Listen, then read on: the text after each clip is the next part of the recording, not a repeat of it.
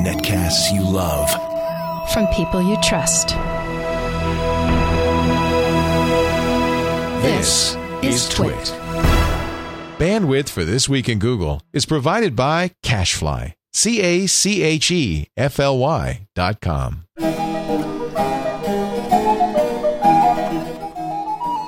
This is Twig. This Week in Google, episode 91, recorded April 20th, 2011. Ixnay on the Enispay. This Week at Google is brought to you by FreshBooks, the easy online invoicing service that gets you paid quickly and makes you look more professional. Get started with a free package at freshbooks.com. And by Hover.com. Hover is domain name registration and management that's simple. For Hover's transfer concierge service, free for you, go to twig.hover.com. And by Netflix. Watch thousands of TV episodes and movies streamed to your PC, Mac, or TV instantly. Plus, get DVDs by mail in about one business day. For your free 30-day trial, go to netflix.com/twit. It's time for Twig This Week in the Google with the Googlers, or the Google coverers, Gina Trapani.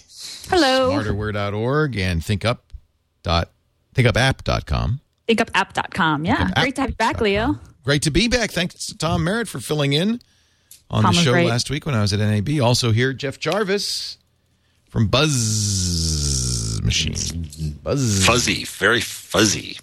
You're in Toronto. That's why. It's I'm in Toronto. The entire country's out of focus. Many people... it's the haze in the air from all the cold and moisture. Is it cold up there? Yeah. Yeah. Still. I left New York where it was 70, and up here I'm wearing two coats. I do love Toronto, though. I love going up. You know what I would like to go city. to is the film festival up there. It's fantastic. Yeah. Have you ever been to that? No, I haven't. Yeah. I'd love to. They should do it. They should do it North by Northeast. Yeah. Oh, yeah. Instead of Why don't we South by do that? Southwest, do North by Northeast. I'll talk to Amber. Yeah. It's a great idea. Nobody would go because everybody wants to go to Austin. You know, it's like 90 degrees in Austin today.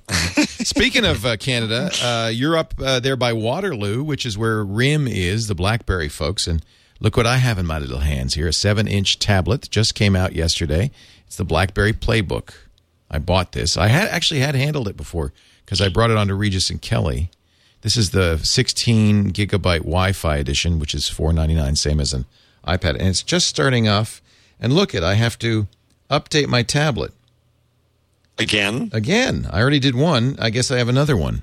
What a play! First update was 227 megabytes. This one says it's 141 megabytes. How long has this been out?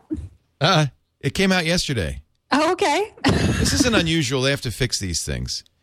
Yeah. You know, they realize after they put it out, this is 287 megabytes. Well, we'll come back in a couple of days and we'll take a look.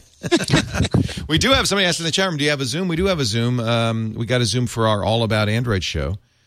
Jason Howell and Eileen Rivera host that show on Mondays on the channel. All About Android, covers Android phones, Android tablets, Android stuff. And I'm already hearing. I met a great Twit fan at what used to be Recording for the Blind and Dyslexic is now called Learning Ally, and he already is a fan of the Android show. Yeah, it's fantastic. It's really a great show.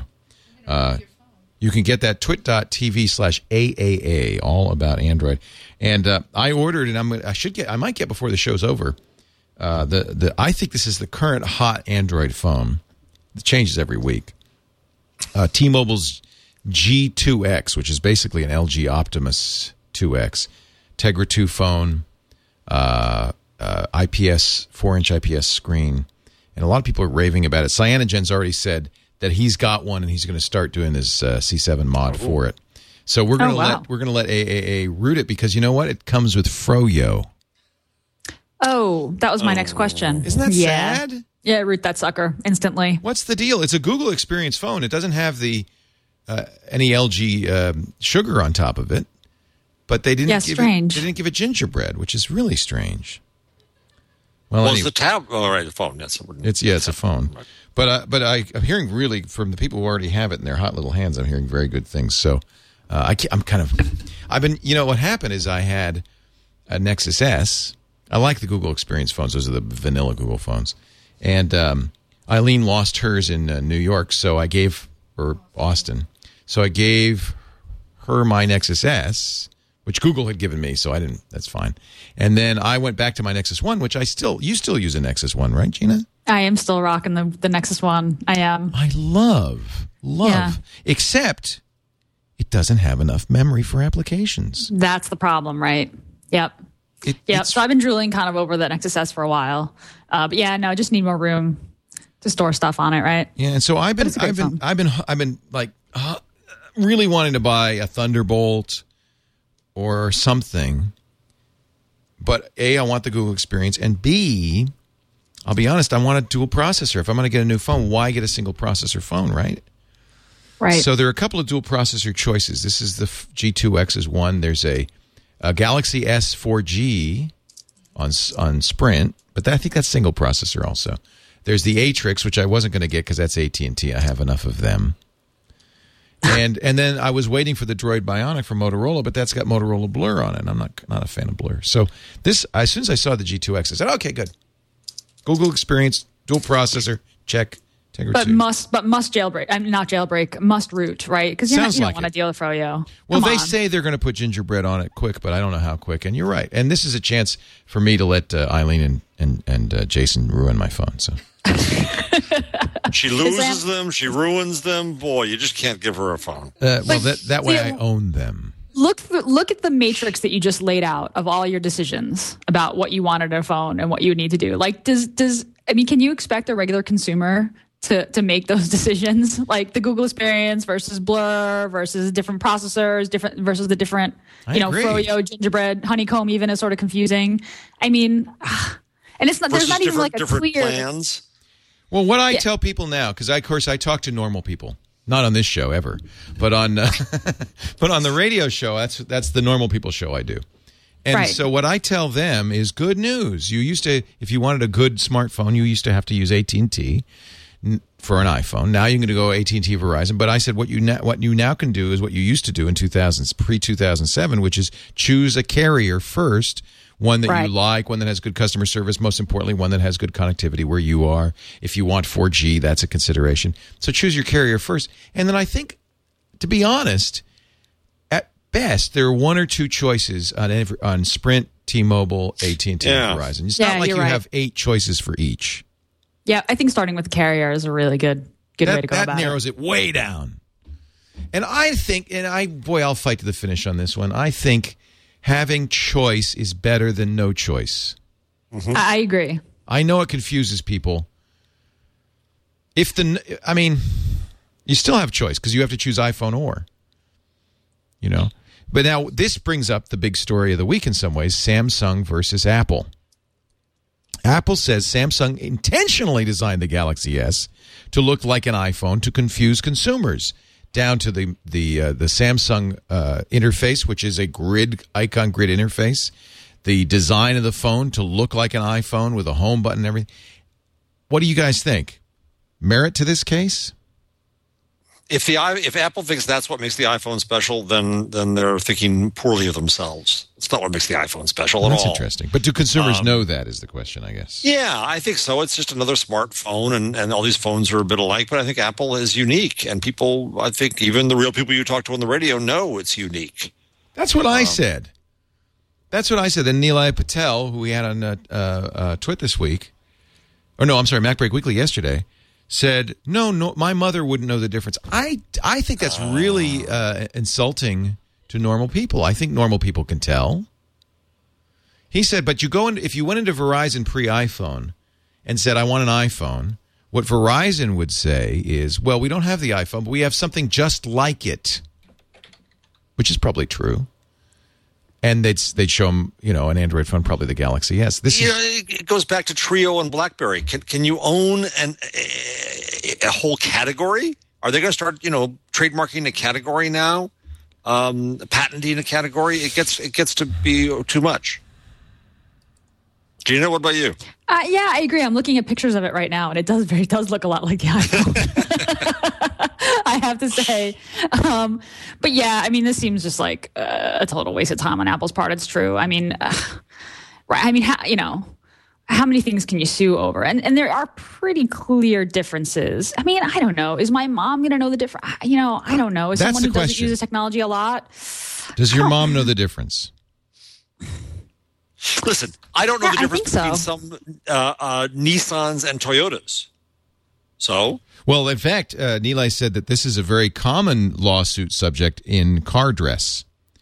That there's frequent Ferrari sues all the time for people who imitate their trade dress. This is one of the issues was trade dress. Now here is the Galaxy it S. says Samsung on top.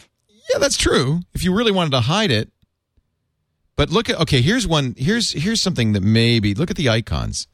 So on the left, Apple, on the right, Samsung. Okay, that's getting funky there. Yeah, the icon side by side is a pretty strong case. Yeah. I gotta Should have say. made a blue phone icon. I mean, the phone you can give them, but it is green with a gradient. They're close. They're pretty darn close. The gear in both. I don't know. I think this one is I don't think this is a slam dunk by any means. Who knows what a judge and jury are going to say. Apple wants an injunction that forbids them from selling this phone.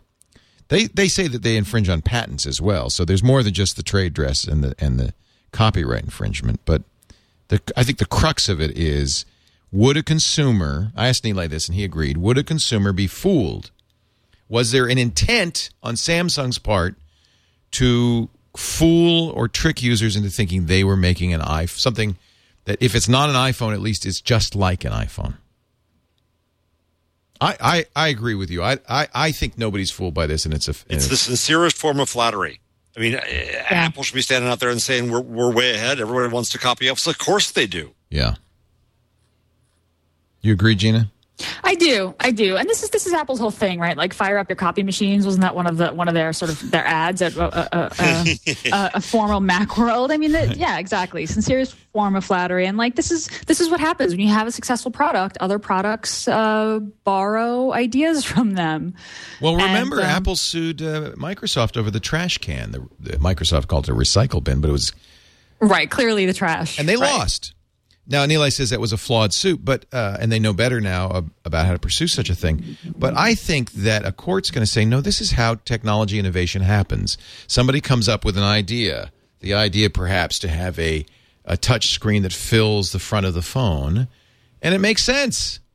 And everybody else does it. Somebody has a home. The funny thing is the Samsung does not have just a home button. It has a middle button, but it has, as all Android phones do, it has other buttons down the bottom.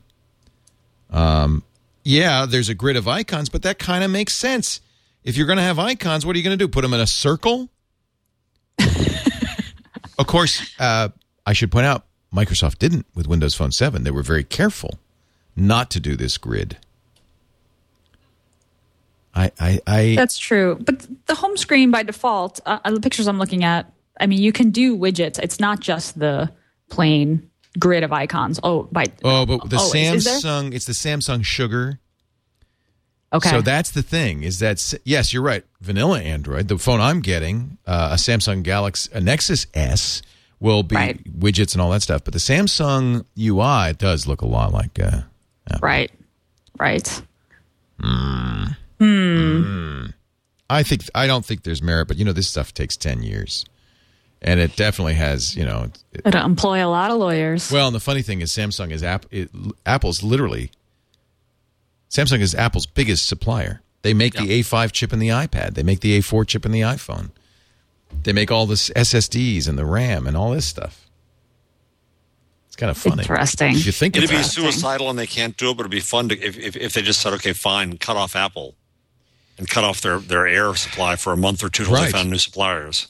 Well, and this was something Nilay said also, is that it has to do with the structure of Samsung. Because it's a big Korean keiretsu, each division is almost autonomous. So, in fact, the phone division has to bid for processors from the processor division against Apple.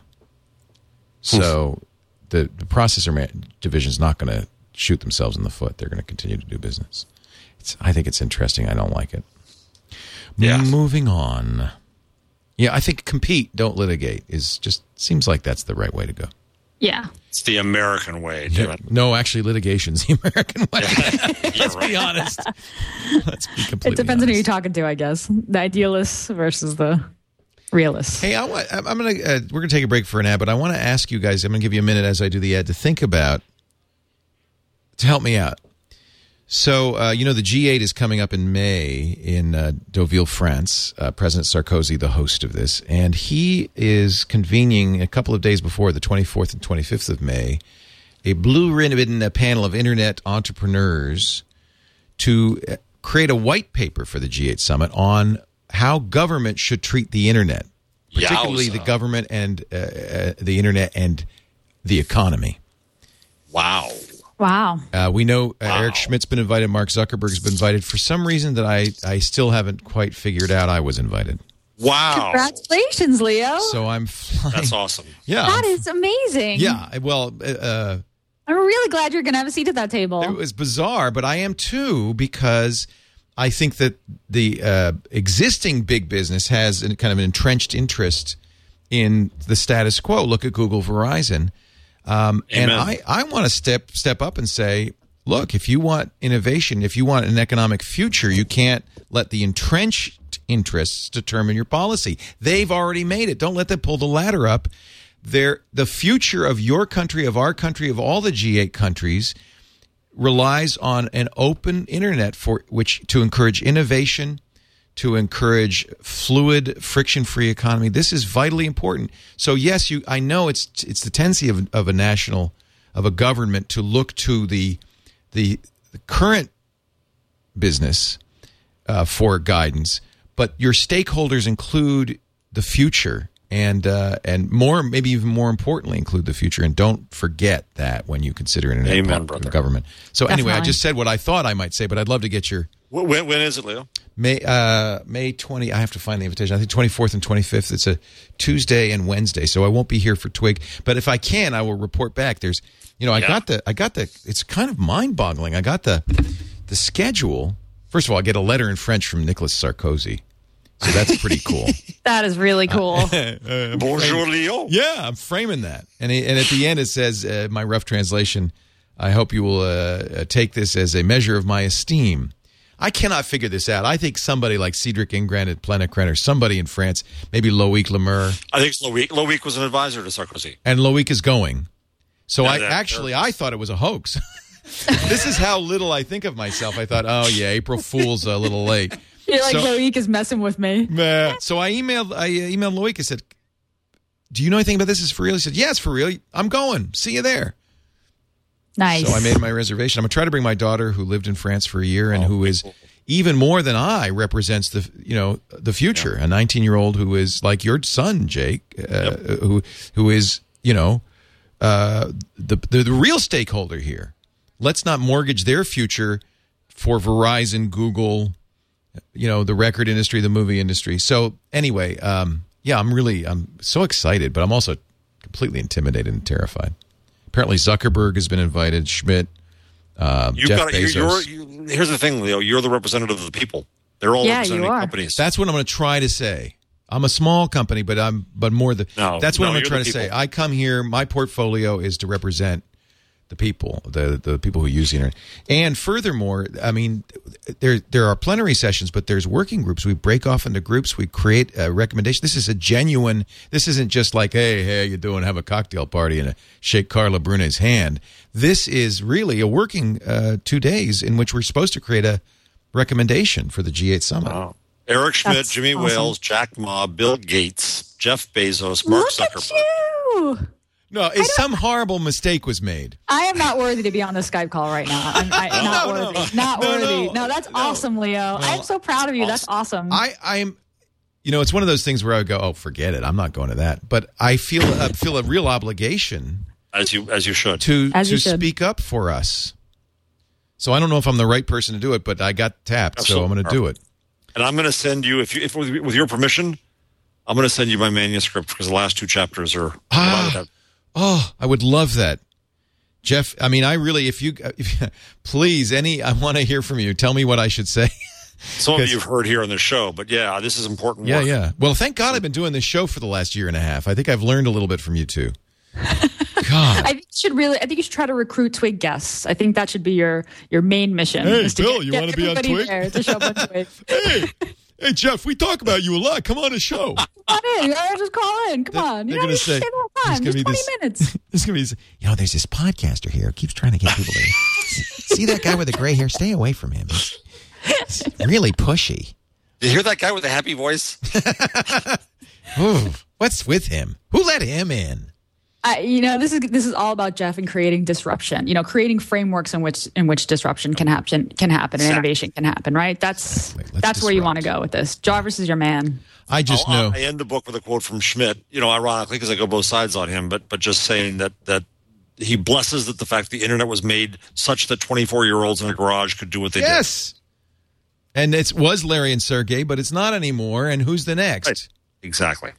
And I just feel like I'll walk in the door and the master control will say, "He's not any kind of plutocrat, Sock. He's a user." And they'll throw me out. Plutocrats only in here. His hand, and so it'll be worth the whole trip. What's your bank balance, son? Hey, Leo, can you kiss Carly Bruni's hand? Well, my daughter, who's very excited, of course, said, "Well, she didn't say, will I meet Sarkozy? She said, will I meet Carla?" I've been pledged to get Carla's autograph for Tom Merritt, believe it or not. He's a big fan. That's too much information, Leo. Oh, yeah. I know. Glee's one thing, but Carla Bruni? No, I see. See, again, with my mouth. Nicholas, I'm sorry. I love her. She's beautiful. She's wonderful. I love her singing. Oh, I do too. It's fine for her. It's just scaring me about your. I'm going to get uninvited. We need to get those headphones back in your ears to make you do the 4 minutes of silence and blow those suckers off again. I'm going to try to shut up for the next month so that they don't know we've let a subversive in. Hey, let's talk a little bit about FreshBooks, and then we will continue. And I would like to get your advice, frankly, because I am not worthy. Believe me. FreshBooks, of course, the easy online invoicing service that I first found out about in 2004. That's when they started. Amber MacArthur was a big fan. A Toronto company, Jeff, actually.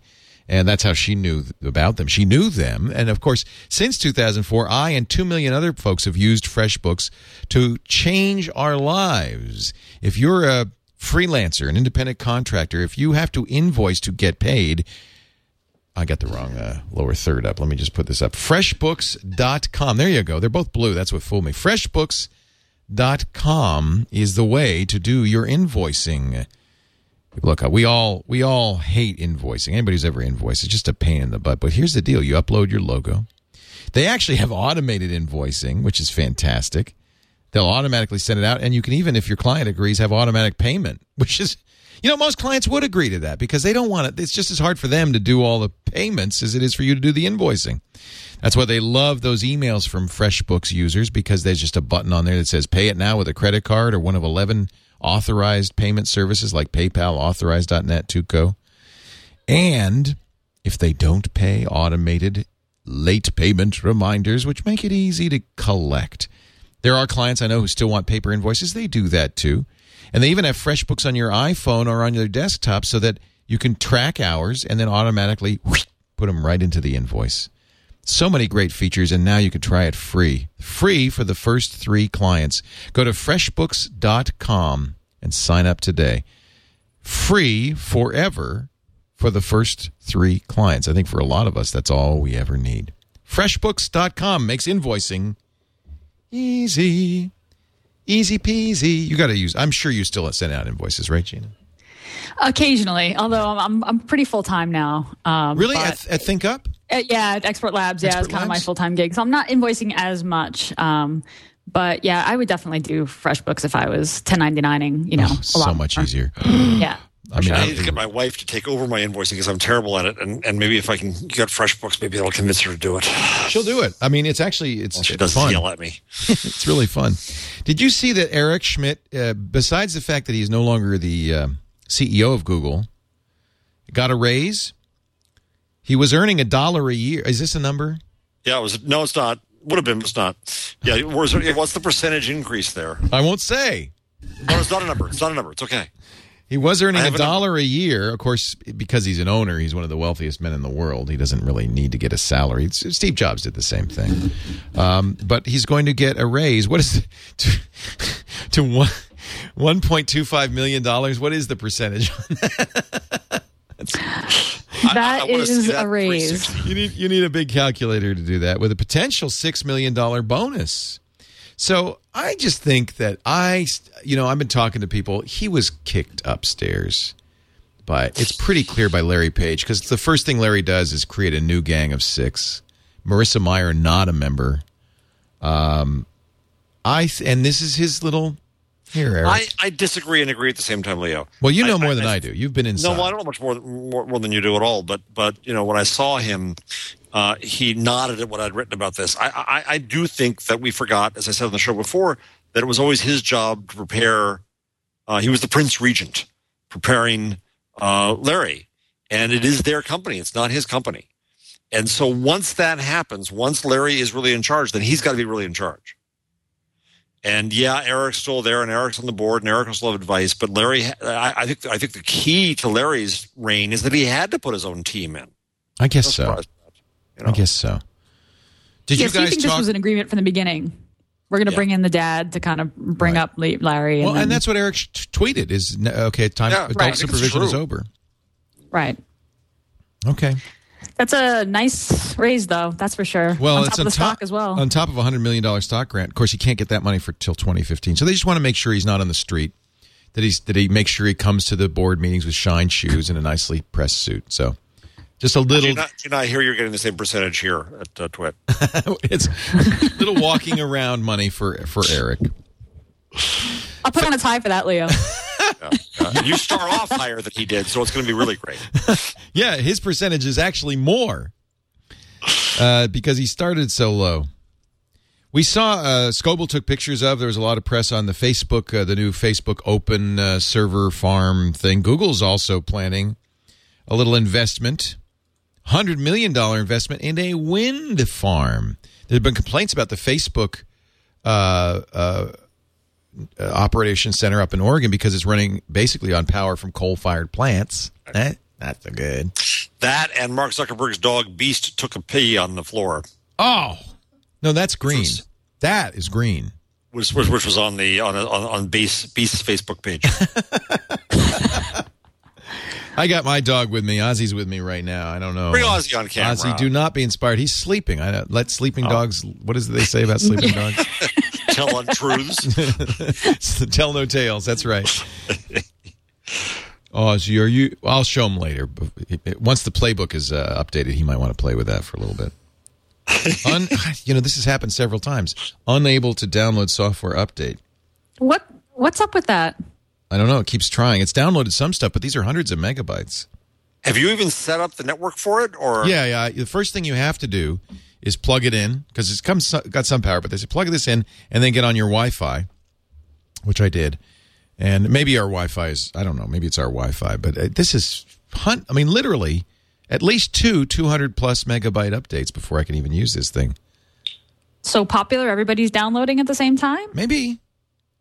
I think we don't talk enough about how expensive, environmentally expensive our internet use is. But every Google search uses energy.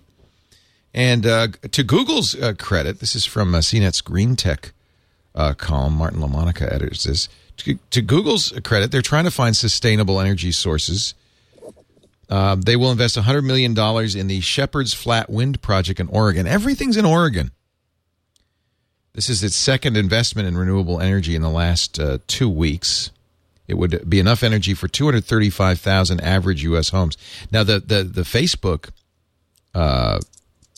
network operation centers, I think they put 2 or 3 online. Each uses enough power for a town of 40,000 people.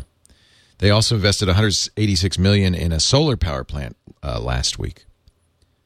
So, yeah, and Google.org is, one of its 3 main causes is energy, and they fully acknowledge that it's in their best interest. If they can get the cost of clean, renewable energy to be cheaper than coal, it's hugely beneficial to Google and, of course, to all mankind.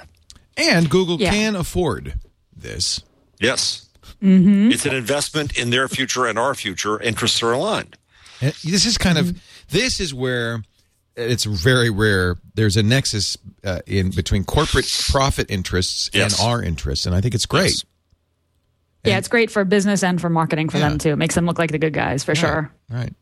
They did pretty well this quarter, although the stock market kind of spanked Larry Page. Apparently, they wanted Larry to come on and explain to me, Larry, why costs were up so much.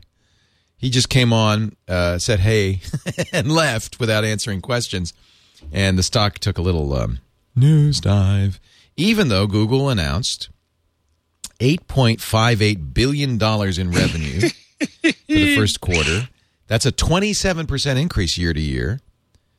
And a net income of profit of $2.3 billion. That's only a mere modest gain of $700 million over the first quarter 2010. Aw. But the real issue, and I think the reason the stock took a hit first was that the analysts predicted more. Second was expenses were up 33%. And one guess on that is personnel. They hired 2,000 employees this quarter. They hired a lot, and they're having to pay a lot. Right, they're paying for top talent, right? Yeah. And all those ice cream sandwiches and gingerbread men for Android releases, right? Well, and all the money that reportedly they're giving people who Twitter or Facebook's trying to steal to stick around. Right, to stick around. Yeah, they're competing, right, with Facebook and Twitter for the best top talent. They're offering a lot of money. Bank. Yep. Bank. I offered Eileen $5 not to go back to CNET. She stuck around? Well, she hasn't told me yet. Yeah. Here's the number I thought. I can't do any stories with numbers in them. Yes, you can. The number's on there already. I already have a number. Oh, well, let me look at the doc. One you'd never guess, so it's fine. Oh, I'll look at the doc. That's what I should do. Oh, yeah, we're safe here. You're safe. You're so way safe. It's a stretch. Oh, that's a good number. I like it. Okay, so I'll mention this number then. 350,000 Android handsets being activated every day. So that's, what is that? 15 times 700 is 7. It's almost 1 million a month, right? Or no. Leo's responsible for 500 10 per million day. a month. And I do my share. I do my share. I do. I got a new one coming today. I'll activate. I'll be one of those 350,000 people activating today. It'll be a lot easier to activate than that BlackBerry thing. Look, new software is available. Wow. Look, it's a few more megabytes to download. Wow. So close. I've got 221 megabytes of 287. So close. Piece of So crap. app downloads are up 50% from the fourth quarter, too. So this is, I mean, look, there's just no question that Android's on a rampage, which may be why Apple is so anxious to go after Samsung. Maybe this is the beginning of a jihad against all Android devices. I don't know. Yeah, somebody pointed out they sidestepped Google in that. Yeah. So, but I think a lot of they took the easy one because they're going after much more direct trade dress infringement on the part of Samsung. And they're going after somebody for whom they are a huge customer. But Apple has what's said, Samsung going to do but sit down and right, self-flagellate? Right. Apple has said that they do believe that Android, haven't they, and Linux violate some of their patents? I know Microsoft has said that. I can't keep track. Leo, so someone calling himself Chipotle in Twitter, otherwise known as Chip Clark, I don't think he works there, says about your summit, hopefully Leo equals FDR and not Neville Chamberlain. The responsibility is on you, sir. I shall not bring a furled umbrella and a bowler hat to meet. And people are saying in Twitter, Leo is, after all, the president of the internet. Yeah. I think that's what happened, is that they saw my about.me page and they got confused. Oh, I can hear Sarkozy say, promotion. Yes, have that French gentleman la something. Monsieur le Président de l'Internet, bienvenue à Paris. Where's your Air Force One? Sorry, I came economy class on Delta. Have you seen the price of flying to Paris short notice in May? Oh, I can't even imagine. Mr. Sarkozy did not offer me a ticket. That's all right. I'm going to see if I can hitch a ride with Eric. You should go. Yeah, that's a good idea, actually. If there are any CEOs listening who are flying in their G8s to the G8, Can I hitch a ride? You stand out on the private jet airfield. Yeah. With the... Hey, you're going to the EG8? Need a lift? I think you should go on Kickstarter and send Leo to France on behalf of the internet. That's a good idea. Send Leo to France. You know, the people who give you money get a special report from Leo.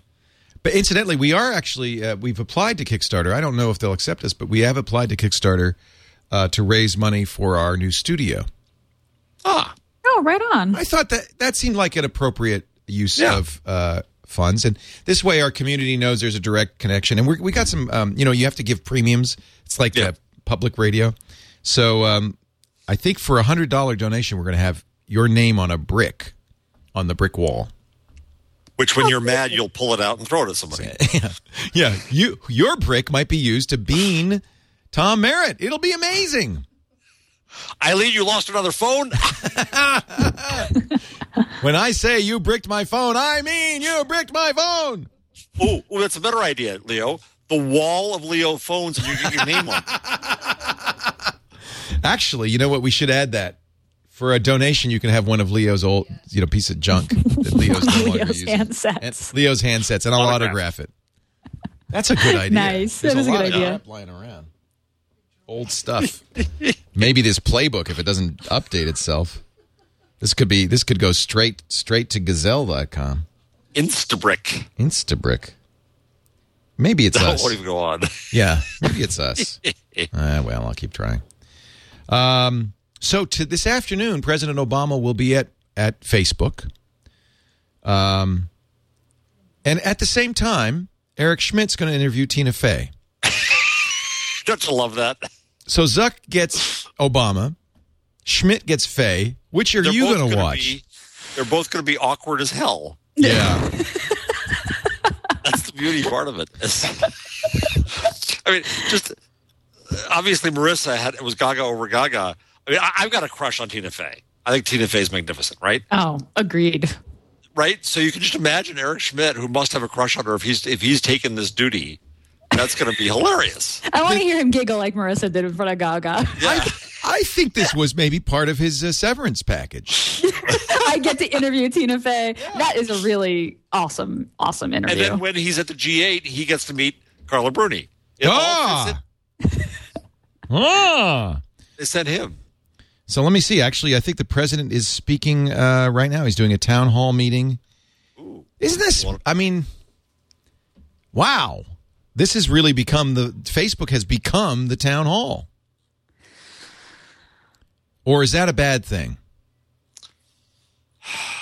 Well, the journalism professor in me should get all haughty and say, well, they're not journalists. They don't know what to ask and all that. But bull.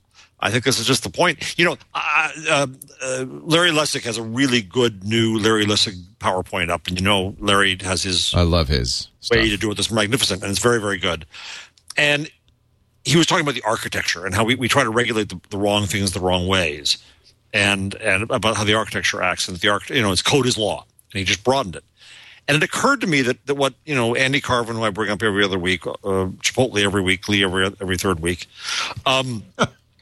but Andy Carvin at NPR, what we're seeing is news starting to be architected like the internet, end to end. That the power is at the edges, right? The witnesses can speak directly to the public. And if a journalist wants to be in the middle and add some value, fine. But in a sense, I think Obama going to Facebook is symbolically like him being online and as a bit of internet architecture. It's edge to edge. Plus, I like that Silicon Valley technology should be seen as a very important constituency. I agree. Politicians to come and kowtow to. Well, you know what they usually do, in fact, Obama's done it, is they go to the CEOs and they have fundraisers and they talk to them. So I do like the idea that he, at least if he's going to go to Facebook, it's not just to talk to Zuck, it's to talk to everybody. God, I wish he'd worn a hoodie. Well, wait a minute. Mark Zuckerberg is wearing a white shirt and a tie. Whoa. I hope they show him again. They haven't shown his footwear yet. You wear a suit for the president. I think you better. Period. Yeah, I think you better. Yeah, this is cool. This is going on right now. Look at that. Yeah. So you're saying that I should probably get a suit for the trip to France? I think so. Okay. I think so. Okay. I think you should have an internet uniform with battle ribbons on it, right? There's your Microsoft ribbon. I'm the president of the internet. Here's Zuck. There he is on a stool. He looks like he's wearing tennies, though. Doesn't look like he's wearing. Can I rewind this in any way? I guess not. Guess you're not allowed to rewind the president. But they showed him, and yeah, it looks like he's wearing sneaks. But is Schmidt on with Tina Fey at this very moment? Apple's earning call is at about 45. No, it's right now. This will be the first time an Apple earning call is kind of pretty much ignored by the tech press. Let's see. So where would I find Eric Schmidt and Tina Fey? Would it be? It won't. I can tell you one place it won't be. Google Video. Nope. We tried to get somebody from Google Video on, and what did Karen Wickery say? They're otherwise occupied.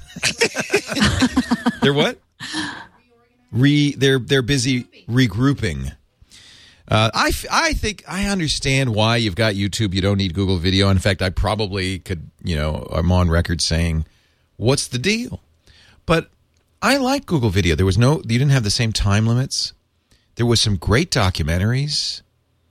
What I don't understand is why they couldn't just port the videos over to YouTube for you.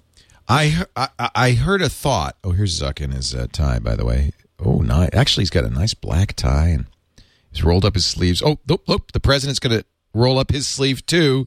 Look, he's mirroring the Zuck. We have tie parody. Oh, my, he's loosened his tie. Zuck looks like such a grown-up in a tie. Good job, Mark. Infrastructure and clean energy. So my question to kind of start off is, what specifically do you think we should do, and what specifically do you think we can cut in order to make this all add up? Good. Well, let me first of all, Mark, share with you roll the up my nature of the problem, sleeves, because and then I think a lot of folks loosen the tie. Understand that it's a problem, but aren't sure how it came about. Right. In 2000, at the end of the you can watch this yourself, kids, if you want to see it. I'm not going to. But we actually had we have a show to do. I'm sorry, Mr. President. And that was in part. I'll see you in Deauville. I'm sorry, Mr. President. We're with the real president. We are with the president. I'm sure what you have to say is important. The eighth continent, the future, man. But we got to talk about Google Video. You're the president of the old world, Obama. Where can I find? Would you see, chat room, if you can find Eric Schmidt talking I'm not seeing it. to Tina Fey? Chat room could find it. Chat room will find it. If they could find anything, they'll find it. They say Google it. Google it. I did find it. It looks like they were taking questions via moderator, but they're no longer taking those questions. Is this for the president or Tina Fey? Sorry, for Tina Fey. So if you go to youtube.com/@GoogleTalks, it just says this is going on today, and we're no longer accepting questions. So they must be recording it, and then we're going to edit together and probably publish They it did later. the same thing with Gaga, didn't they? Yeah, I think that's how it worked with Gaga. Just in case Eric giggles or says something creepy. Either way. So I mean, her new book just came out, right? Yeah, her Bossy book, Bossy Pants. So that must be what this is. Did I tell you that the greatest book blurb in history? Book blurb is worth it. Signed, Trees. She's too damn funny. She is so damn funny. Do you watch 30 Rock? Oh, love 30 Rock. Love 30 Rock. Yeah. It's consistently original, which is why I like it. Mm-hmm. It's very unpredictable. It's as if 20 very funny monkeys wrote it. I mean, it goes all over the place. You know, sometimes it's non sequitur, sometimes it's wordplay, sometimes it's a pun. You just never know where they're going to go with anything. And somebody, Lennon in the chat room saying the throwaway jokes. They just are out of the side of the mouth, and you go, what? Yeah. What? And then you pause it, and then I pause it and laugh, and then hit play again. So what did we say? We said Google had $8.58 billion in gross revenue, 2.3 net income. Apple announced in this earnings call going on right now, $24.67 billion in revenue, 10 times more. And a profit of 5.99, almost 3 times the net. Wow. You sell really expensive hardware. Unbelievable. Yep. Yeah, wow. Good for Apple. Hey. So the reason I think, Jeff, that to get back to Google Video, that they didn't do that, and I think the what I'd heard floated was the concern about copyrights. Really? Yeah. There's a lot of stuff on Google Video. So if they actually touched it, well, they could have created a routine in which they make you do it, but you could just do it. They're making you copy the stuff back to your own machine and copy it back up, right? I thought there is a move this to YouTube link. I thought I read that somewhere. No. I'll be honest, I haven't used Google Video in a long time. There's a download link. That's just download. There is no move to YouTube. There's no process to move to YouTube. If you want to put it on YouTube, you have to download it and re-upload it. That makes no sense to me. Must be a server issue. It's just data. Yeah, it seems like that. No, it can't be a server issue. It has to be some sort of. There's some I smell legal. Lawyers. You're right. I smell lawyers.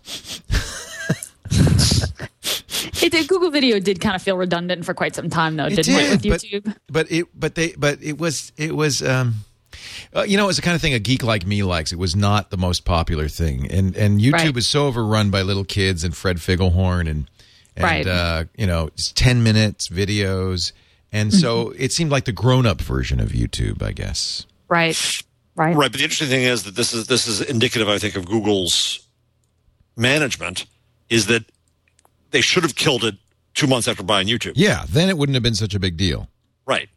I mean, no sense. Well, we have a new and better video platform. Goodbye. Everybody say, okay. Yeah, that makes sense. So there seemed to be a commitment to it, and they, some number kept using it, and it didn't make any sense. Right.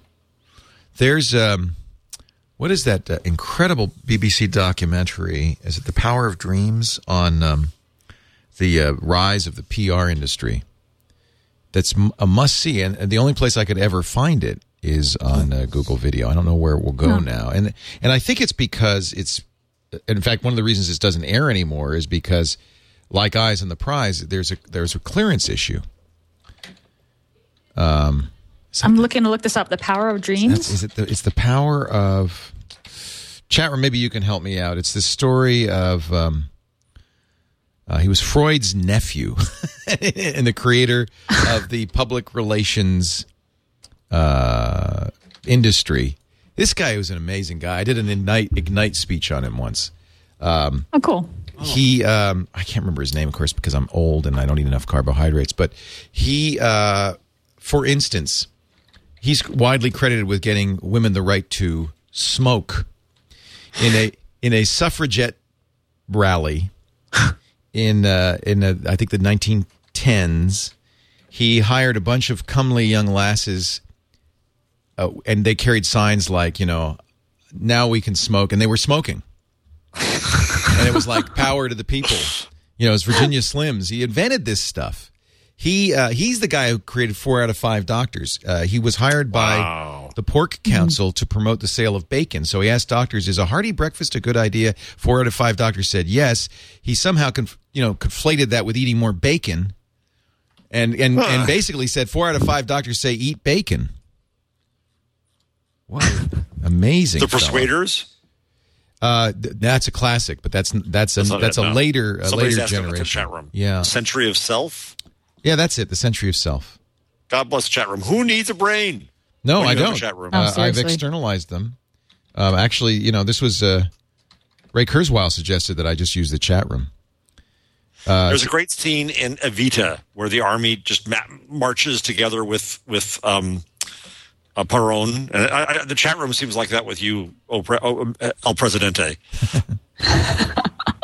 So this guy transferred his VHS tape. You can see it says EP and LR. There's Freud. And sad to say, this very classic, you've got to get it, download it, or whatever. Wow. Century of Self. It says this video will be removed April 29th, 2011. So Matthew Freud, who's the big deal PR in the UK now, is he? No. This guy's name was Edgar Bernays, Bernays. Oh, okay. And he's widely considered the founder of public relations and ultimately advertising. Well, it's interesting that Matthew Freud, who is a descendant of Freud, is one of the big deal PR guys in the UK now. Well, yeah, Bernays. And there's, by the way, that's the video of Edgar Bernays on the screen right now. Bernays was Freud's nephew and thought Uncle Siggy had the right idea. Uncle Siggy said that people were motivated by unconscious desires. And he said, we could apply this to advertising. So at the time, I mean, basically when he started in 1910, advertising was the Sears catalog. Here's what it does. Here's what if you need it, buy it. He's a guy who came up with the whole notion of, you've got bad breath, you smell, and girls would like you more if you smoke or drink or use right guard. And really the whole advertising industry came about because of this insight that you don't get people to buy stuff because they can actually use it or because it has features they want. You get people to buy stuff by tricking them into thinking they can't live without it. Triumphalist that I am, I would like to think that the internet becomes a antidote to that. I'm not so optimistic. That was the point of my speech, was that in an era where the consumer has access to a huge amount of independent information, they've become more information-driven, and it no longer works. People are much more sophisticated and cynical. It no longer works to trick them. They know better. Mm-hmm. So, in fact, what I said is our advertising has changed as a result of it. All the ads that we do, for instance, on the Twit network, are about features and benefits, and they all have trial offers. We don't do, hey, if you don't use hover.com, people will stare.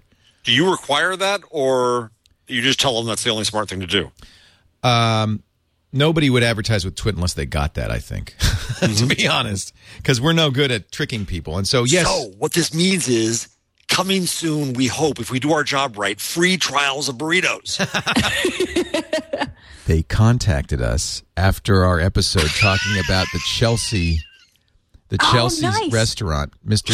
Chipotle Tweets sent us an email saying two things. First of all, if you do Twig at Blog World, please do it from the Chelsea burrito store, and we'll feed you. Sweet. And he also did raise the issue of maybe we should advertise, because somehow our sales seem to increase 38% every time your show is on. Nice. I made that last Mission part accomplished.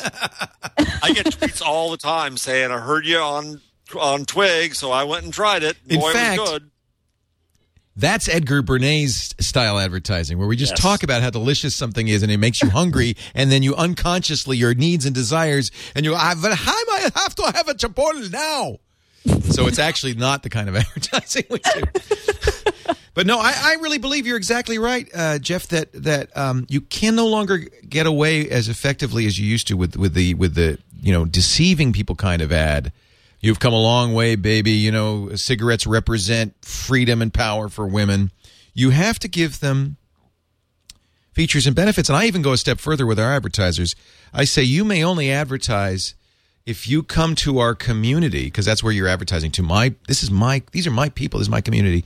And come to them as an equal, saying, here's what we have to offer. We trust your judgment. Try it. If you like it, use it. If not, fine. And you have to be part of the community. And I think that's really what is happening. And I think it's one of the reasons that, frankly, new media advertising does, in fact, work better than having an ad on Seinfeld. It's not going to work for Coke because Coke has no features and benefits. Meanwhile, the chat room, Web 4805 says Freud studied burritos for many reasons. Sometimes a burrito is just a burrito. Ladies and gentlemen... We did talk about features. After my surgery, but I'm not saying anything. Patron is a feature. Patron in the margaritas is a feature. That's a feature. Big feature. With potentially benefits. No, I think you're right. I think we do talk about the features and benefits of a fine meal at Chipotle. That sure tastes good. That's a feature and benefit. Hey, actually, let me do an ad, if you don't mind, and then we'll be back with more. We are talking about Google the Cloud. Free advertising for Chipotle. I keep giving it away. What is that? What's wrong with me?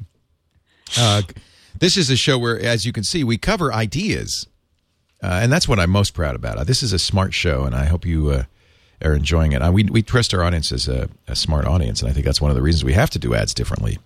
When you have a smart audience, you can't say, you will smell bad if you don't use hover.com. They just don't buy it. What I do invite you to do is go to hover.com, twig.hover.com, and try it out. It is domain name registration made clean, made simple. Whoops. made disappearing. Above all, I'm trying to put the O back in domain. Hover puts the O back in domain name registration. How do you like that? There's a slogan. If you go to twig.hover.com, you'll notice something right away. They're not trying to upsell you. There's no hover girls. There's no dead elephants. There's just a great clean site that does one thing and one thing simply: sell you domain name registration at a fair price.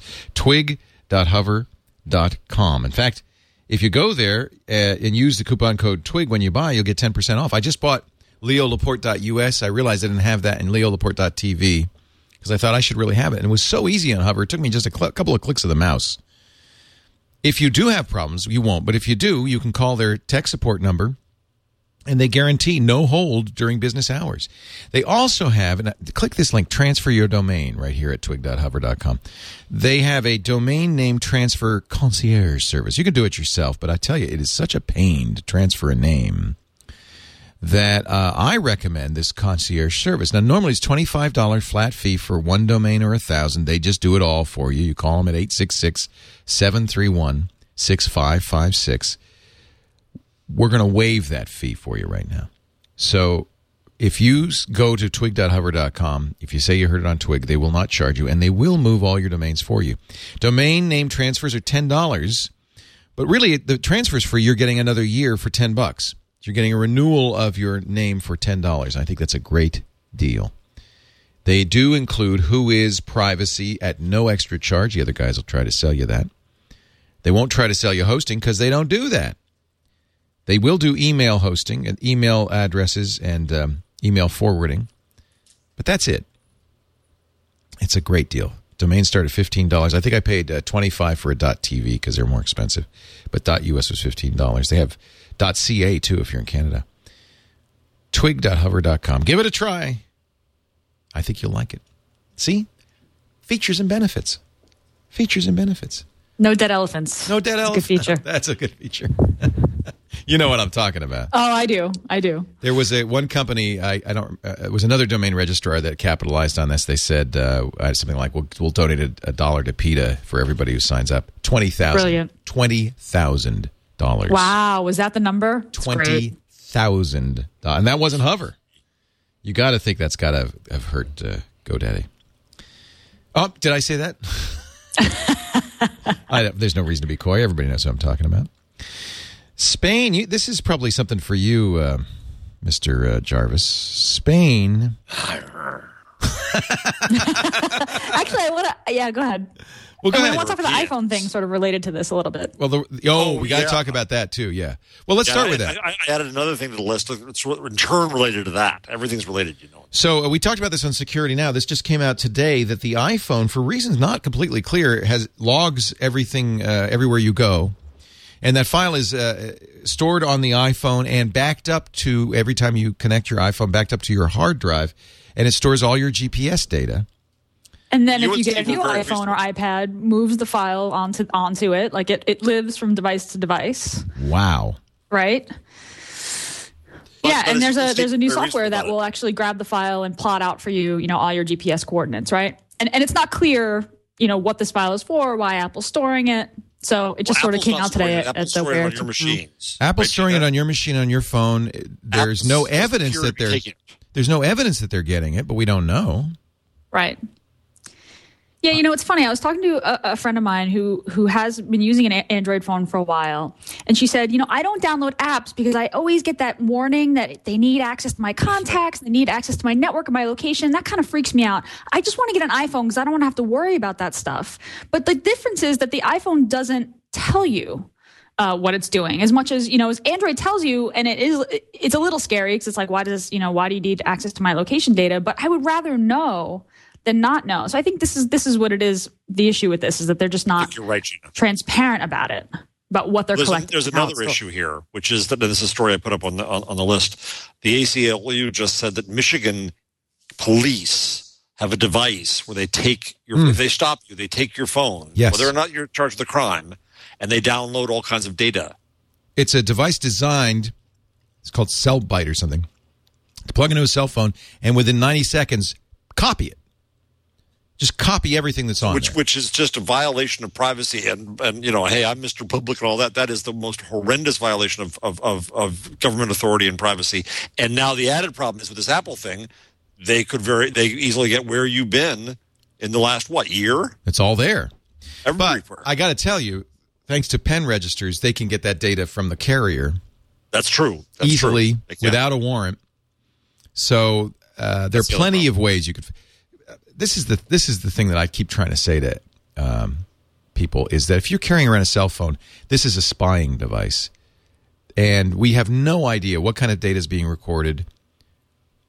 We know now that there are at least 3 applications in the iPhone store that turn on the microphone without notice to you. All 3 companies say, "Oh, but we don't send data back." Well, okay, fine, but they turn on the microphone. Color, that $41 million thing.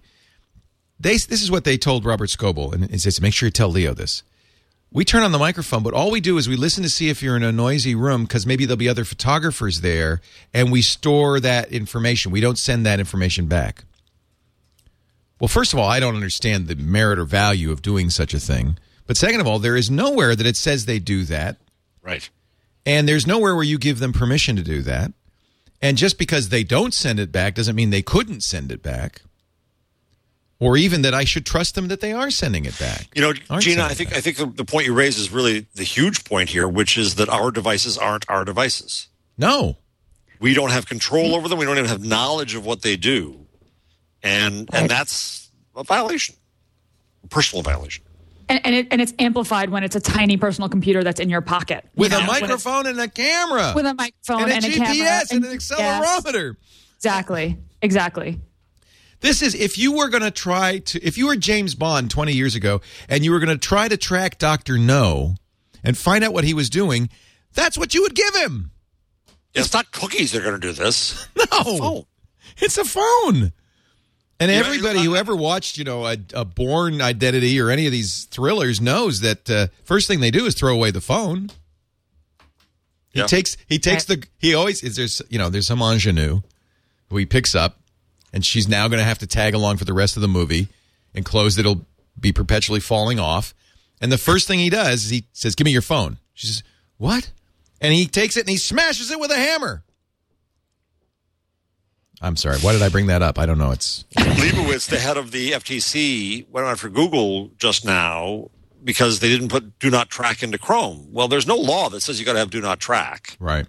And he's enforcing a law that doesn't exist. Yet, I'm not. And even though I think you and Steve were very rational about this Apple thing, and I think you're right. Steve was more rational than I am. Okay. I allowed him. He's a security guru. He said. But do you think he'd be the one to be going security? No, he doesn't like to. He doesn't like to sound the alarm unless there's evidence. Right, but I do think that this is where Gina's point is exactly right. If we ever needed transparency, is in what our devices are doing to us, for us.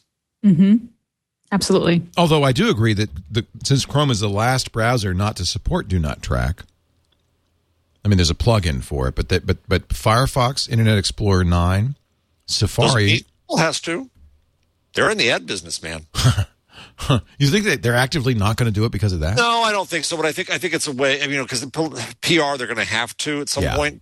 But they are in the ad business. We got that free because they do ads. They do cookies. They want signals to be able to give us better search. It's going to affect their business, and they're being pressured to put that in there when there is absolutely no law or authority to tell them to do that.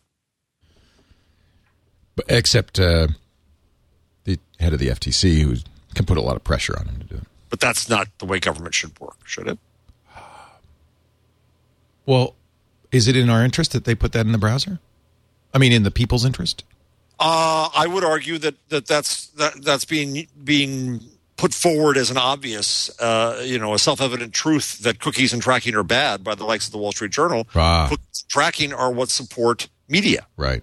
They help give us news. All the whining about the future of news, if we hurt the advertising business too much, that's true.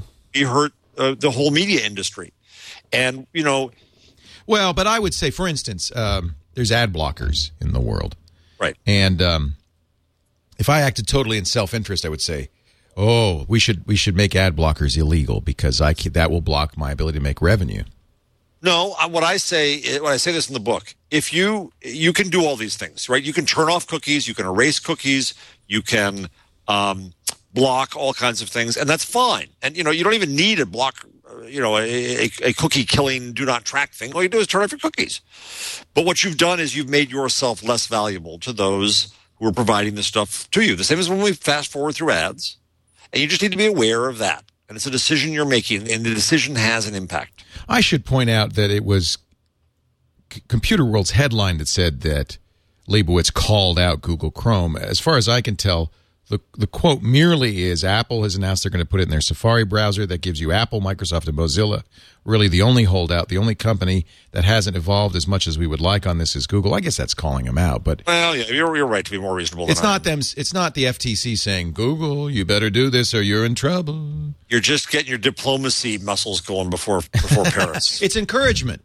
But I think this is appropriate encouragement. I think the FTC should encourage companies to protect consumers. Well, but again, there are unintended consequences. Go back to the story you mentioned a while ago. There's now a suit by many parties in Spain to try to enforce a notion of a right to forget. Now, there's no right to forget, to be forgotten. Right to be forgotten. I like this. You don't like this? I hate this. Well, you can't do it, for one thing. That's one, but it also is a terrible record. So if you're a sleazy Paul, if you're Berlusconi, and you try to argue that you have a right to be forgotten, that he has some right to take out of the public record things that he's done. Well, that's a good point. That impinges then on my free speech if I want to say that I saw him with a 12-year-old. But okay, so a public figure shouldn't have the right to forget, but should a personal, private figure have the right to forget? What about a teenager who committed indiscretions that have made it to Facebook? Shouldn't she have the right? Where's the line that says that's okay? What if that person runs for president someday, and we want to be able to judge that? And so what you do is you then get to a point where you try to erase everything about you just in case. Yeah, that's a good point. And everything about everything. And then what you've also done is you've impinged on my free speech. Right. If I'm the one who says something about you, and you can come to me and say, no, you must forget that journalist. Oh, that's a very good point.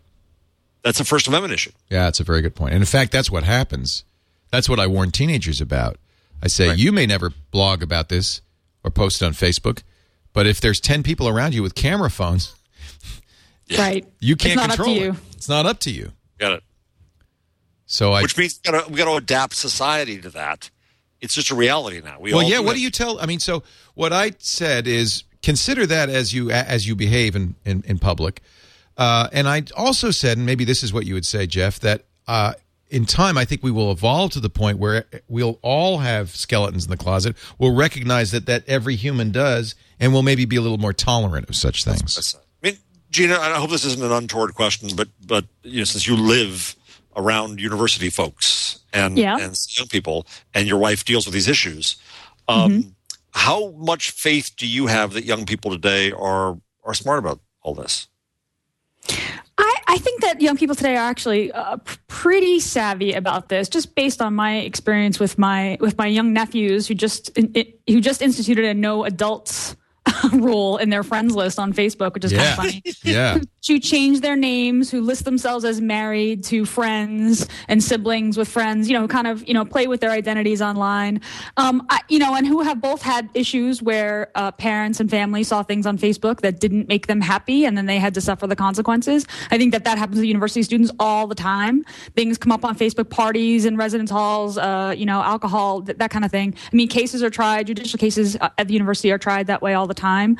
Sometimes they're learning the hard way, but I think in general, when you grow up with the internet, you become circumspect about this as you go. And I do think that there's an understanding about this. And I do think that there will be a little more leeway, that everybody will have something wacky that happened online, when they were a kid, going forward in the future. But I also think that young people are becoming a little more circumspect, especially when you're in university and you're wondering, how am I going to get a job, and how am I going to interview? I mean, listen, some students, that UCLA student who had that YouTube rant about that horrible racist YouTube rant, I mean, she obviously didn't didn't think about what that was going to do. But she's out of school now, and I think that students learn from those experiences. So I actually have a lot of faith. So in Spain, what they would say is not only, I mean, she has a right to, it was her own video, so she can take her video down from YouTube. But the fact that she did that, and it spread, and that's the internet, it spread. What the Spanish case would say is that the claim is that Google should erase all links to any references to that. I find that scary. That's trying to erase. Yeah, I find you've that turned me scary around too. on that. You've turned me around on that, Jeff. You're absolutely right. Yeah, I mean that video spread all over. People uploaded it to their YouTube accounts because it was deleted, and they wanted because everyone was talking about it, and it had become an event. It had become a kids really make big mistakes. thing. I mean, Absolutely. and so, but the solution is not to expunge the record. Although we do that with criminal records for people under 18. Yes, but we don't do it to the newspaper record. But If the newspapers newspaper, for some don't reason, normally. They generally don't use the name, but in some cases they will. Yeah, they're not legally obligated to protect minors. They just choose to. And the other thing about that video, I think it's a really good example, Gina, is listen, it was stupid, but it wasn't so god-awful offensive. It was just dumb. It was I think we all know really that. dumb. Yeah. But not everybody's going to, I mean, that may not be the universal reaction, especially later in life. Yeah. That's welcome to responsibility. Yeah, but if you're 12, can you be held to the same standard of Well, I mean, if you're responsibility? 12, you can say, listen, Zuckerberg sent those IMs about, the dumb idiots who trust them. And we cut him some slack because he was 19. And we did. You're right. And he said, I was 19. Right. I was stupid. I mean, this happens, right? Right. That's the issue for society. If society can't forgive a kid for doing something dumb, then we got a big problem, and it's not the Yeah, kid. it's a bigger problem, Well, right? our society is not notoriously forgiving. Oh. Interesting. All right. That's a great debate. And it's a tough one because there's merit on both sides of it, but I have to say it's too draconian to have a right to forget. Well, but you'll have this debate in Paris, Mr. President. Good. I know. I'm taking notes. Because the EU has presented 4 pillars. Vivian Redding, who I'm sure will be there, who I've gotten into fights with. You should be doing this, not me, Jeff. I'm going to... No. But it has 4 pillars. And I can't remember what the other 3 are. I'll find out for the next week's show. But one of them is the notion of a right to be forgotten. And it's easy to say, and it's easy to be popular saying that, but there are unintended consequences. And the internet is too young and too new and too fresh and too unknown to do that. I think you have to... It's on surface, it sounds like a good idea, but if you dig at all deeply into it, you realize the consequences of doing it are too great. But you got to figure that Monica Lewinsky and Rebecca Black both wish that people would just forget who the hell they are. I think Rebecca Black is enjoying the fact that she just beat out Bieber on YouTube. That just proves that the internet is happier to make fun of stuff than actually enjoy things. Yeah, no, that's a very good point. Although now we don't really know how many of Bieber's views are making fun of him. Well, that's true. Good point. It could be. That's the secret of his success, too. But I don't know. I'm going to argue that most of Bieber's views are young teenage girls who really just want to watch Justin. Because I drove carpool the other day. Did I tell you this story? No. No, I'm scared. My son, for some reason, wouldn't get in the car with me. So instead, 6 teenage girls, I guess they're probably all 15, 16-year-old girls, got in, plugged in their iPod, and listened to Justin Bieber the whole way home. Really? And I thought, wait a minute, you're 16. Aren't you at least a little bit arch and sardonic and cynical yet? You should be very happy about that, Leo. That should make you so happy. They're not my kid. My kid's arch, sardonic, and cynical. He's cute, and my nephews hate his guts. Yeah. So Henry does too. Henry says, don't you get by now that nothing I say is serious? Oh. Okay. Sorry. I didn't realize. Nothing? Nothing. So maybe there was... Raising Jon Stewart. I'm raising an ironic child. I guess it was just inevitable. We have been sent to copyright school, by the way. How many strikes do we have against us? Not just this video. In fact, I just already violated copyright law by showing Mark and the president talking on Facebook. We get taken Surely down. That should be Creative Commons. Yeah, that's got to be Creative Commons, isn't it? No? I don't know. Let me look. I mean, it's the president, so I have no trouble with it because it's news. Right. And in fact, while there is no, if there ever were fair comment, you just fair comment. Yeah, I mean, but that has to be. It's not written into law. It has to be defended by a court. Yes. There's no copyright on here at all, as far as I can tell. Well, it says Facebook copyright 2011. So I think they do assert. I mean, I don't know. I mean, if it's the president, I think that's public domain. But anyway, the point being that we frequently show clips from stuff, and we almost always get either a takedown or dinged in some way. Sometimes they don't take it down. And it's always, in my opinion, because this is a news show, fair comment, fair use. We defend it. But because we have so many strikes against us, A, we're not on YouTube Live. And B, in order to get on YouTube Live, we have to go to YouTube Copyright School. Are you serious? Really? Oh, yeah. There's really? What? I thought you were kidding. No. There's for users who continually violate copyright, YouTube Copyright School. Please take a moment to watch this video on copyright and answer the following 4 questions. Let's see if you can answer the questions. Oh my God, they quiz you afterwards. Just without seeing the video. Let's see how smart you guys are. Oh boy. In order to determine whether specific copyrighted content is authorized to be used on YouTube, you should upload it to your account and wait for the Content ID system to remove any unauthorized content. True or false? False. If content is available on the internet, it is in the public domain and therefore okay to upload to YouTube. False. Yeah, you'd have to be an idiot not to get this right. Of course, my son would lie all the way through and say, I'm joking. The following item. Oh, this is here's a tricky one. Tricky. The following item is protected by copyright. Your name, your original idea, your original YouTube video, or your cat. I'm going to say your original YouTube video is protected by copyright, right? Yeah. Apparently your name and original idea are not. If someone alleges that you have infringed their copyright, you will receive a notification in your account, in your email, both A and B, or via text message. I think both A and B. Let me see if I could pass. That'd be nice. Then we could... evaluation of your answers. Correct. Congratulations. You have successfully completed copyright school. You passed. You graduated. Yay. See, there's a pirate. Look at the pirate. A bad cat pirate with a hook. He's stealing videos. I think, I have to say, I think YouTube has bent over way too far in the realm of rights holders.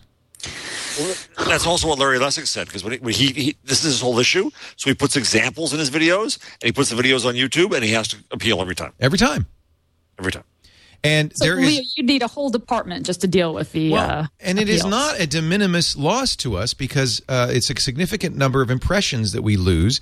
And because it's a news show, even a 24-hour takedown basically means that video is no longer used. So let's use the power of Twig. Let's get someone on and let's lobby Google on this and hear their side of why this is difficult for them or why they're defaulting to this. And try to give them some cover. Okay. Eileen's listening. I'm all for that. Meanwhile, if I were you, YouTube, I'd take down this video of the guy with the glasses and the liver in his hand, his bloody hand saying, smell your own breath. That's the video I'd take down, not This Week in Google. Stupids. All right, let's take a break now while I recompose myself. Deep breath. Cleansing breath. Going all up and down your chakra. Oh, baby.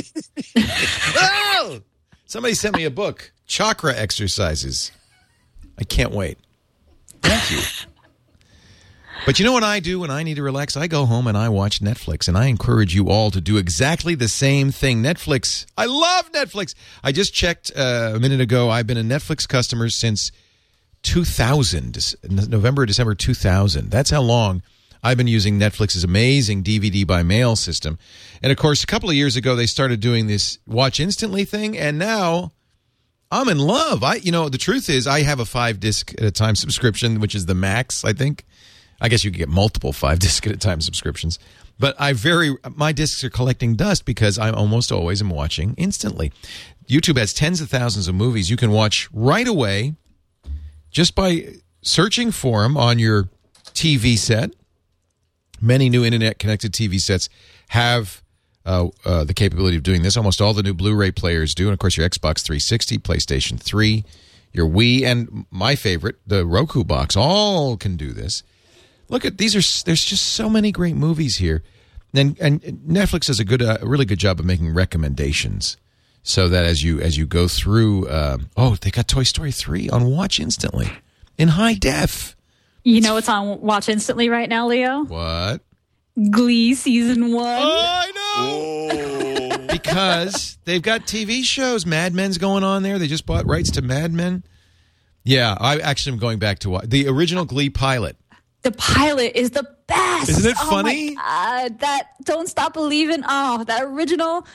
I watched it again this week and I cried. I'll admit it. It's really good. Tears.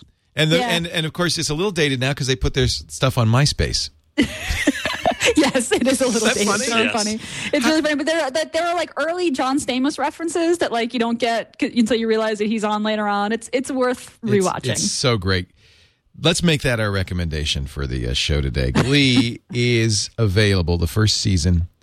And Monk and Drop Dead Diva. Oh, my gosh, there's some great stuff on here. All you have to do is either add it to your instant queue for later reference or play it. Now, I got to warn you about the queue thing.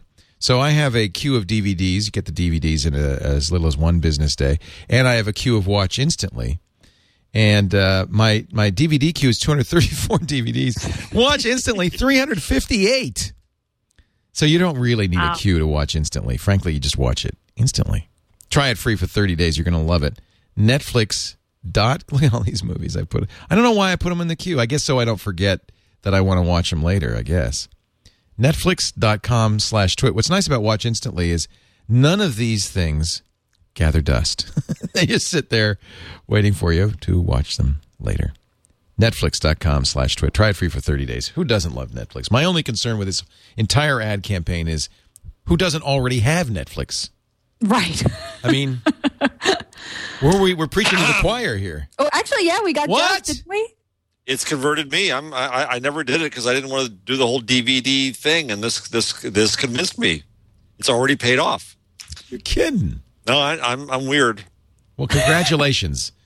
I didn't have an iPad. I didn't watch Netflix. This show is making a wreck of you. Yeah. And your personal life. But that's what we're here for. Time now for... And thank you, by the way. Jeff, if I could just, I don't know, maybe have a little earpiece with you on the other end and you could listen in and then just tell me what to say. No, Leo, you're the man. You represent the people. You know. Yeah, Leo, you're gonna be great. Great. If I could bring the chat room with me. Yeah, no, seriously. Where's my RC channel? My chat room says you're full of it, Nick. Okay.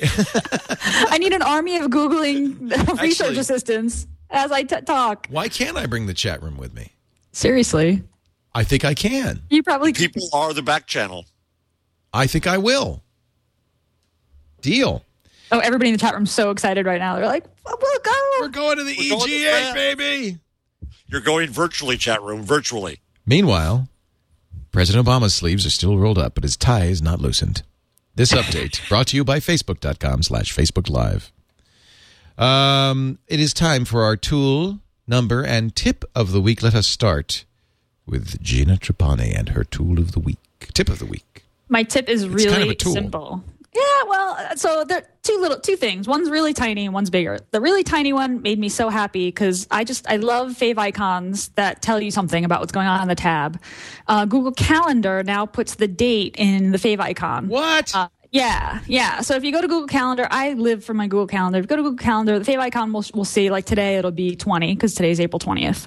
And it works so well, like if you pin tab, that in addition to Gmail's unread count in the fave icon kind of gives you, lets you kind of glance up at your tabs and see what's going on. So it's just a little date helper. Oh, that is so cool. Now, because it's an HTTPS, I have a padlock in my Chrome. But if I go to the tab, I could see that in fact...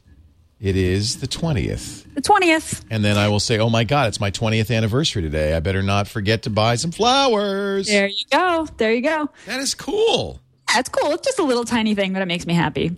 The other big thing that launched is U.S. and I hope Leo, this isn't your tool. MapMaker, Google Maps MapMaker launched for the United States. So it's basically like Google Maps, editable Google Maps. You go in, you put down where your favorite coffee shop is or favorite bike route, and there's this apparently team of Google Maps editors who can review and approve changes to the map. So it's basically correcting and augmenting maps. This is so huge. OpenStreetMaps has been doing this all along, but they didn't have any data to begin with. So this is a really and by the way, as a result, OpenStreetMaps has some great maps, especially for bikers and hikers. I expect this will make the same kind of difference to Google Maps. Yeah, if you put in, it's true. You can companies and governments and such can put up piles of batch data to this too. I think. Oh, really? Yeah, I think I saw something that way. So I don't know what that means. Maybe the Park Service could give you more data on the parks or something than they now have. No, that is cool. Certainly, I immediately filled out our Google Places thing, but that's separate. That's a separate thing. Let me zoom into San Francisco. So, will it show if I zoom in on Google Map Maker? Will it show things people have done? Yeah, you could. There's a community edits tab on the top left there. You can see my edits, community edits. Look at that. So here they are. So, yeah, a lot of this is, in fact, business information. Mm-hmm. Yep. Tiburon International Film Festival. Oh, actually, some of these are places closed. A lot of these are places closed. Interesting. So people are cleaning up the Google Maps. Yep. Yeah, exactly. That's fantastic. That's better than +1. This is crowdsourcing. I completely agree. You bet. Definitely. You bet. This gets it more. This is totally awesome. So Google Map Maker at google.com/mapmaker. You know what OpenStreetMaps does, and I'd love to see this kind of functionality, is if you've got a GPS, you can upload your track to the OpenStreetMaps, and they'll use that just to know where there's streets and stuff, and you can then annotate it. There's a lot of additional features I'd love to see in here. This is great, though. I mean, at least you can fix these maps. Actually, it was a tool I was considering, but I decided instead to do a tool that I hope you didn't do last week, because it did come out last week and I dibsed it then, which is a Google a Day. It's a trivia contest on Google. Oh, no. So if you go to a googleaday.com, every day a new Google trivia contest. Oh, Jeff, I skipped your number, but I'll get it next. That's okay. How do these homes relate to molecular soccer balls? And so it's kind of it's a Google, in effect, that's the answer. I was hoping it was about Google. I think it's geodesic. I think it's a buckyball, isn't it, or whatever that? Let's see. They're geodesic domes. Buckminster Fuller held the first patent for geodesic domes. So there you go, the buckyball. So you can every day learn something cool and new and different. Googleaday.com. And now, your number... That answers Nick Carr. Does Google make us stupid? No. See, Nick? Stupid. See? And in the tab, it says what day it is. So there. We're smart. Yeah. Go ahead, Jeff. This is out of left field, but Henry Blodgett, who was an analyst in the bubble and got in some trouble, rightly or wrongly, for touting stocks on the one hand, and emails that he sent privately to others disagreed with that. He settled with Elliot Spitzer and the SEC over all that. And Henry's been open about his past. Henry started Business Insider, it's actually a great blog. I read it all the time. Great site. It's a tech crunch of business, and it's really good and really well done. Breaks and a lot Henry, of stories. Faces his past and talks about it, and that's that. But he never really got a big interview. So he allowed one of his people to do, who was a tough writer, to interview Henry, no holds barred, except for a few legal matters, on his site. And what fascinated me, just for a number today, is that people ridiculed Henry because he said that Amazon was going to hit $400 a share back in the day, and this was part of the old bubble blowing up problem. Henry points out that the split adjusted price for Amazon today, $1,100. Wow. He was right on Amazon. You couldn't buy a better stock, if you ask me. I mean, just a quality company. They deserve their success. Well, I can't wait to watch this. So this is James Altucher. Do you know who that is that's doing the interview? No, I don't. This looks good. It's fascinating because it takes you back to the bubble. It takes you, some insight into Spitzer and insight to the whole thing. I think there's a movie here. Isn't it funny that since Blodgett's downfall, Spitzer had his own downfall. Ooh. And now he's a CNN commentator. So, and Blodgett's been on his show. And here's the irony of this. I said earlier, America doesn't forgive. America loves to forgive. Yeah. If you got a checkered You're enough right. past, all you have to do is say, I'm sorry. And even Rod Blagojevich can have a TV show. Whatever happened to him? Sorry, another show. That's a good question because I haven't heard that name in a while. Yeah, I just Once thought I learned how to pronounce it, then I stopped hearing it. spent so much energy doing that. Jeff Jarvis is the author of this fine book. What would Google do? You see, I keep it on my bookshelf because I need to know. Wonderful.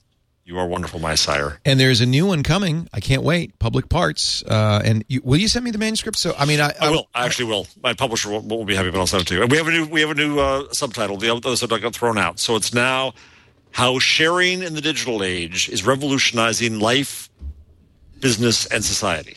Well, that's close to the one we liked. Okay. Yeah. Yeah. It's straighter, but yeah. But it's as I've learned, you kind of have to. Sometimes you have to say what the book's about. Yeah.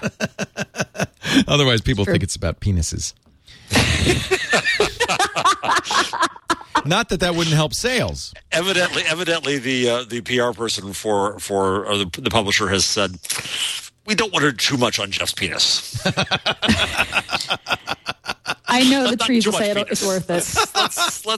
Let's Can't wait to see Ixnay that. on the Enispay. Ixnay on the Enispay. I think we have a show title, by the way. And now, and Gina, thank you so much for being here. Gina Trapani is at smarterware.org, and I didn't know this. Expert Labs is occupying most of her attention these days with thinkupapp.com. Yeah, check it out. Can't wait to get back and talk some more. You guys are just so great. I learn so much every single time. We want to invite you to watch the show when we do it live, which is 1 p.m. Eastern, Pacific, 4 p.m. Eastern at live.twit.tv every Wednesday. But you can always hear it or watch it after the effect because we TiVo it for you, in effect, by going to twit.tv/twig. Twit.tv/twig. For Jeff and Gina, I'm Leo Laporte. Thanks for joining us. We'll see you next time on This Week in Google.